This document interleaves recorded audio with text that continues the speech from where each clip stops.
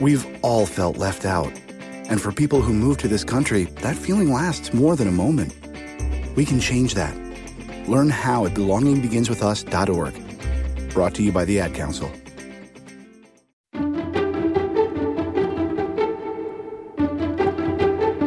I'm Sheila Johnson. I'm CEO and founder of Salamander Hotels and Resorts, and also Vice Chairman of Monumental Sports and Entertainment in Washington, D.C.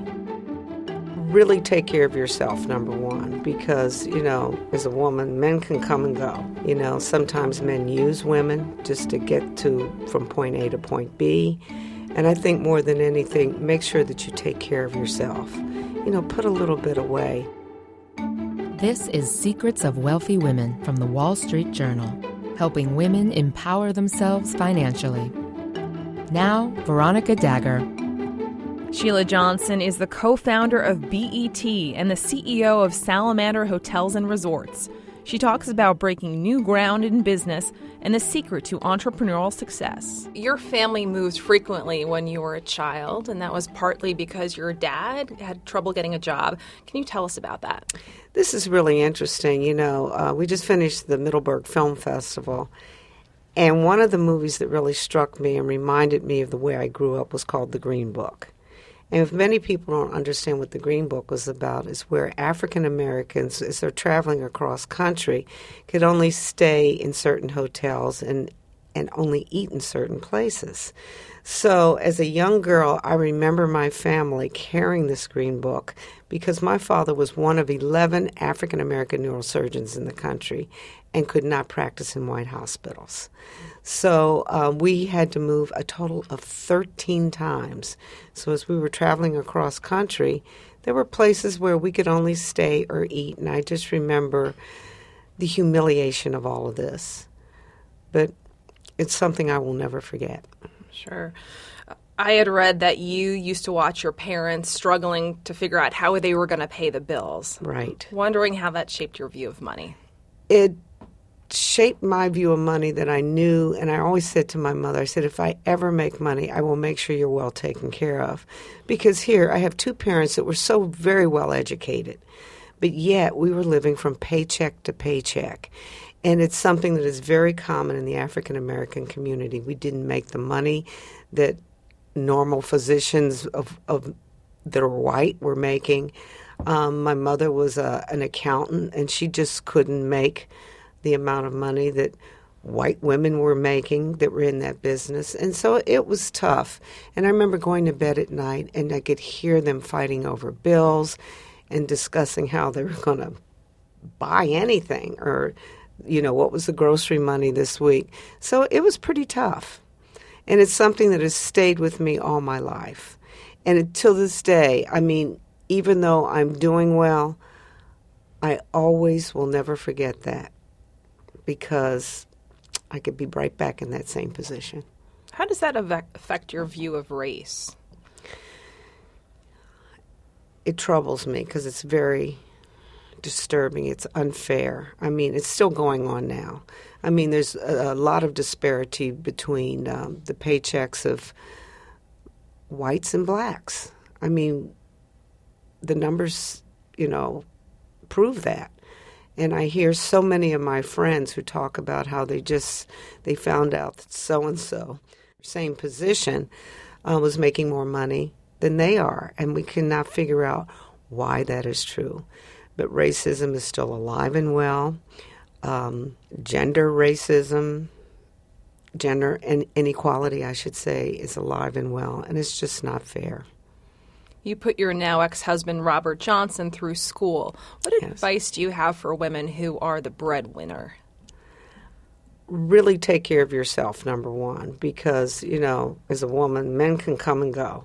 Sometimes men use women just to get from point A to point B. And I think more than anything, make sure that you take care of yourself. Put a little bit away. But also make sure that you understand the laws of divorce, because I've even known women that have put money away just for themselves, and when they go to get a divorce, and the judge says, well, you got to divide up what you've even saved, which is not fair. There's got to be ways in which women have got to be able to really take care of themselves. You know, there's children involved, and life just isn't fair. It really isn't fair. You went through a very public divorce. What advice do you have for women who are going through a nasty divorce? Well, you know, it's different for every single woman. Mine was really very humiliating. And it was a case that I knew 2 years before filing that I had to get out of the marriage. So I made sure that I knew where everything was kept. I knew where the finances were, because I'm the one that always paid the bills. And more than anything, I wanted to make sure my kids were taken care of. And it was important that I really did my homework to find the right lawyer that was going to really take care of me and my children. You and Robert co-founded BET. What advice do you have for female entrepreneurs who are trying to launch their own business? There's so much advice I can give them. First and foremost, probably one of the biggest, I'm not going to call it a failure, but it was a big lesson. I brought the wrong people around me. And when you're in such a high, when you're going through something like a divorce, which is really frightening, and you feel exposed out there, and you just want to have friends. And one thing I realized, I didn't have any friends. There were people that like to associate with both of us, but both men and women on each side, they would tend to go towards the man. And I really realized that as a woman, I was alone.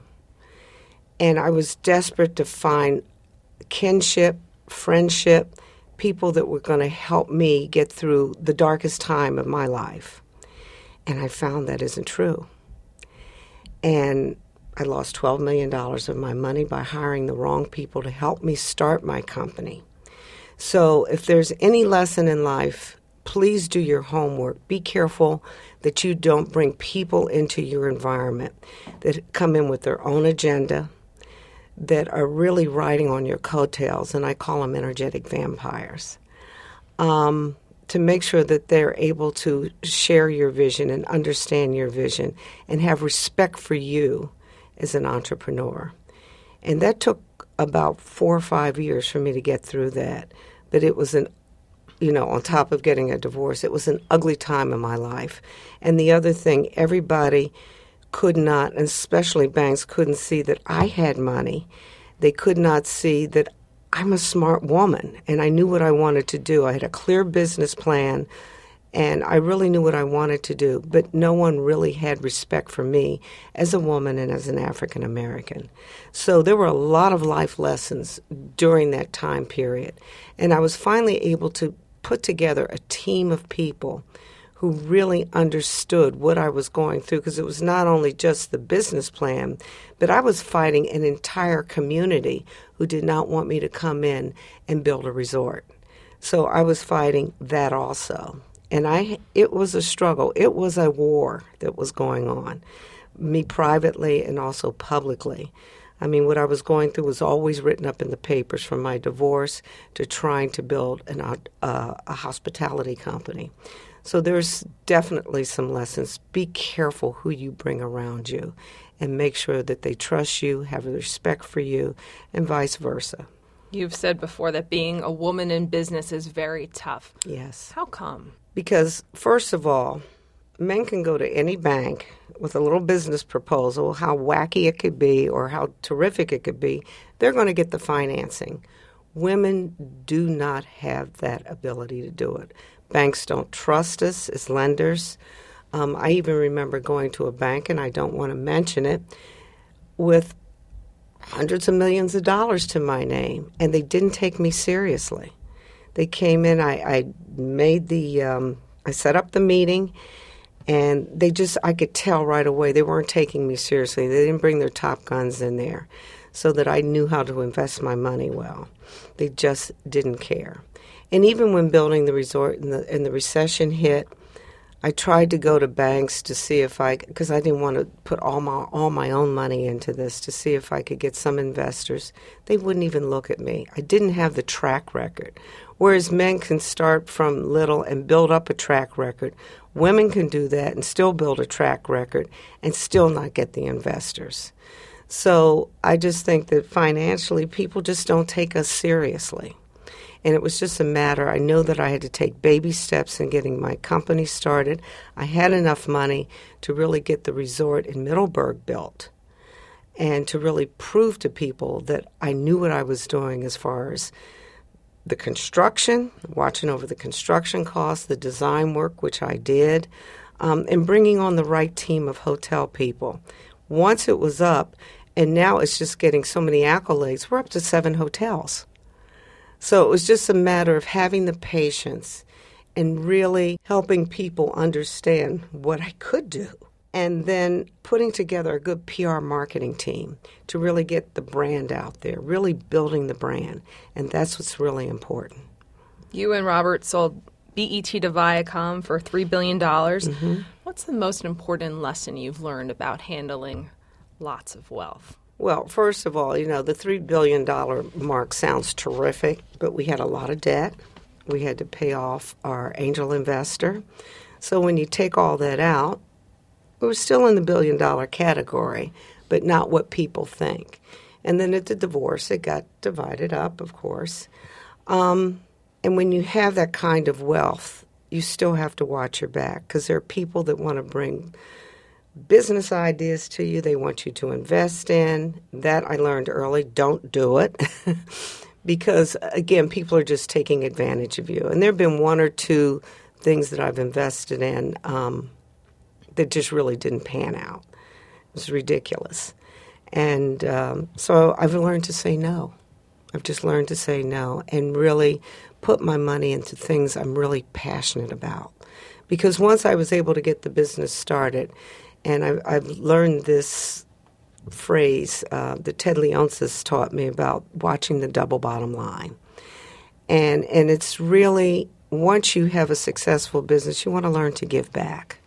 And when you give back to community, they're going to give back to you. So I find things that I'm really passionate about, and it's education. I did the building at the Parsons School of Design because I just thought it was one of the worst pieces of real estate I'd ever seen. The kids that are so passionate about design would work in it, and it was just unacceptable. And so I came up with a plan with then President Kerry to be able to give a sizable amount of money to rebuild at 5th and 13th Street, a design center for these students. And because of that, if you look across the street, the new school is now absolutely magnificent. We have the Making Center inside. It has really transformed the school. The school has been transformed because what I was able to do gave impetus to others to be able to donate money to the school. So education, I'm very passionate about. I put through school, the Kennedy School at Harvard. It's now 40 students. I'm now on my 5th class. It'll be 50 students in the end. And these are students from underserved communities that are really going to change the world.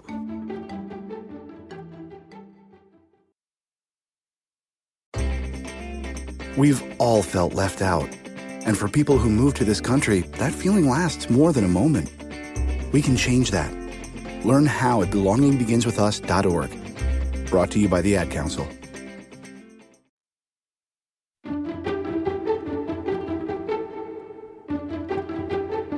You're listening to Secrets of Wealthy Women from the Wall Street Journal. How does wealth change the way people relate to you? Again, it's something I have to be very careful about. When you don't have money, you're not even really looked at. You're not invited to the special events. You're not invited to the key fundraisers. You really don't matter. And it's a society thing. And if you have money, then suddenly you're on everyone's radar screen. And that's when you really have to be careful because they will pretend they're your friend, but they really aren't. But they just want your money in the end. You said there's a loneliness wealthy African Americans feel in their lives. What do you mean by that? And I can say this as I'm fair-complected African American woman. I never really belonged to anything. I was too light to be accepted by the African American community, and too dark to be with the white community. And so there's a loneliness there, and then you put on top of that wealth. You really just don't fit in. It's really amazing. I can throw wonderful parties and wonderful intimate dinners and everything, but I never get invited to their homes. And it's on both sides of the fence. And so there's just times where I'm just sitting alone with my husband, I have a wonderful new husband, and we just don't get invited anywhere. And it's just the reality of life. So we have to create our own world. How do you feel about the wealth gap being a billionaire? It's tough. It's tough because being on both sides of the fence at some point in my life, it's really gut-wrenching when I see the struggles of young African Americans. I wish I had enough to be able to reach out to everyone, to be able to take them under my wing and to help them to be smarter about financing and about building a company, about making sure that they get through school. The gap is widening. And, people put so much emphasis on education, and you got to go to college. There is a huge number of people, both black and white, that can't afford to go to college. And I really do believe in vocational training. And I remember growing up outside of Chicago at Proviso High School, and we had both the college prep curriculums, and we also had vocational curriculums. Those that came out of the vocational side have become some of our key entrepreneurs in Chicago. Where they're starting pizza restaurants, car businesses. And if there's anything I can tell anyone out there, if you can't afford to go to college, either try a community college or vocational and start building a business from there, because there's money there. We are losing our artisans, our specialists, even as far as starting out, changing locks on doors. Do you know how hard it is to find anyone it could be painters, it could be someone that can fix your car. There's work out there for people. And just put the business plan together and just get started. Start small and make it work, because there are jobs there. You do not have to be or have to go to college to do this. You said you're ashamed of what BET has become. Do you still feel that way? It's not what I thought it should be. From the very beginning, I thought it should be the real voice of the African American community. And it was just not entertainment, but it's about, I wanted it to become the CNN for the black voice. I wanted to really discuss issues. I wanted to bring on the movers and shakers in the news business to really talk about what is really happening out there in the political world and how we could really improve the social impact of the black community. Yes, you have to have the entertainment. You can call it edutainment if you want to. I had a show called Teen Summit to really bring to light the voice of the young African American teen and the social pressures and the problems that they were going through. I found out the kids really couldn't talk to their parents about issues that were important to them, and I was giving them a voice. And this is where I really thought I'd see BET go. Now, there's two sides to this. The more serious programming, advertisers wouldn't give us money for. See, so that was just one of those other social pressures where, I don't know whether it's set up unconsciously or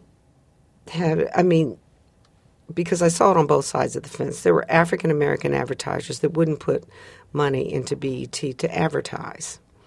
And then there's white advertisers that wouldn't put money into BET, knowing that the BET fan base or people that were watching BET, they spend more money almost than anyone out there. Why not invest in a black network? So the money always went to the video market. And videos didn't cost anything to put on. So that was sort of a cheap way out of making sure that we could pay our bills. But I think more than anything that we should have fought harder to get more and more advertisers or people to invest in our programming and what we were going to do. we had a lot to say. And unfortunately, it was cut short. Do you feel a sense of responsibility for what it's become? I have to say that when I was at BET, I fought hard for what I really wanted. And that's why I started that show, Teen Summit. It was on for 11 years. We had grant money, and that's why we stayed on. We didn't have the advertisers that we wanted, but I was able to find money somewhere to keep that show on because it was that important to me. So, I mean, once I was booted out of there, things changed, and I had no more control. You say men fail more than women, but they get a second chance. Women don't get second chances. That's right. What do you mean by that? I know of more men that have fallen backwards and they keep moving forward. And if you watch all of them, they have a way, they have this brotherhood where they watch out for each other. And I think that women need to galvanize more and watch out for each other. It's really that important. And I've had women that have hurt me personally when I really would like their support. But women do not support other women. How come? I just don't know. Maybe it's because it's almost like a crab in the barrel mentality. Once one gets up, they're going to pull the other one down. I don't know whether it's I think it's more insecurity than anything, because they say if they lift up another woman, maybe I'll lose my job or something. I don't know. I think a good psychiatrist could talk about that. But I have found that women do not support other women the way they should. Men could have a fight in an office, and then they're out playing golf. It's just the way they operate. And, it's something that I've learned, after buying a WNBA team, and I've watched my girls, in the locker room. I've watched them on the basketball court. I want more women to get into sports because they learn how to play against each other, with each other, and not hold grudges. They learn a special communication skill of trust. And that's the only way they're going to make it in a team sport. You see it with women's soccer. You see it with women's basketball. And I think those are lessons that need to be learned. And we're not getting them. We as women do not get them in a classroom or just walking down the halls in high school or college. And I think in college, women are always vying for the next man or the next boyfriend. But I think what I have learned through sports is women learning to trust one another and to learn to play together and to have each other's back. You've said you've given opportunities to women who are fearful or been afraid of the opportunity. How so? I feel as though that at my age, I can give them a lot of ammunition to help them move forward. And they have to have a little bit of fear, and they have to learn how to fail in order to move forward. I just want to be able to just take them and tell them, life is going to be tough, but let's all hang together. I started this with Sachiko Kuno. She was a tech pharmaceutical, she still is, tech pharmaceutical genius. And we decided to start this, it's a We Capital investment group, because we found 12 women that would invest money, large amounts of money, and we have a pretty good sum, where we then go around and we look at incubator projects in which women have started companies, and they're good at what they do, but again, banks won't look at them. No one will invest in their companies. And from the lessons that I learned and the struggles that I've been through, we thought it would be great if we got a consortium of women that we would look at 7 or 8 companies that really had a social impact but would make money. And we're there for them. We are there for, it's called We Capital, and Jenny Abramson is handling our money. How much money? Oh, I think we're more than $12 million at this point. And we invest in these companies, and we are watching them carefully. We all get together. We give them entrepreneurial advice. We watch their bottom line to help them grow. And I think these are the kinds of things that women need to do for one another, because they're not getting that support from men. What's the best personal finance advice you ever received? Really watch your bottom line. Make sure that you have the best CFOs, and I have two. I have one that watches my hospitality company, and there's a string of those. I mean, he's the head, but I've also got what they call shadow backup. They're all in the office with him, and then I have a personal CFO to handle my family. And they talk to one another. I've got to make sure that I don't personally spend too much money, that I watch my bottom line. And even in my family financial side, there's 3 or 4 others that watch every credit card transaction. They watch all of my investments. That's another one. They're all women. And then there's someone who pays the bills, and they check to make sure there's no fraudulent charges on the bills. That's how carefully you have to watch your finances. Because with all the fraud out there and people that can steal your information, I have a body of people that just watch all of that on a day-to-day basis. Last questions. What continues to motivate you? I love what I'm doing. I love my life now. I have total control over my own life. I love my employees. I have over 3,000 employees. My company's called Salamander. And the salamander is mythically, the only animal that can walk through fire and still come out alive. And if you cut off the limbs of the salamander, it regenerates. I live that motto every day. And the salamander stands for perseverance, courage, and fortitude. And I say that to myself every morning. What gets me out of bed is to be able to provide the best leadership possible for all my employees. I have to be an example for all of them. And I have to make sure that they respect me. Time now for your secrets. I'm Sheila Johnson, and my money secret is I like to buy well. I also am a big saver, and I also like to support the real. This episode was produced by Tanya Bustos. John Wardock is the executive producer of WSJ Podcasts. I'm Veronica Dagger. Thanks for listening. What's your secret? Let us know. Write podcasts@dowjones.com or on Twitter, use #SecretsOfWealthyWomen.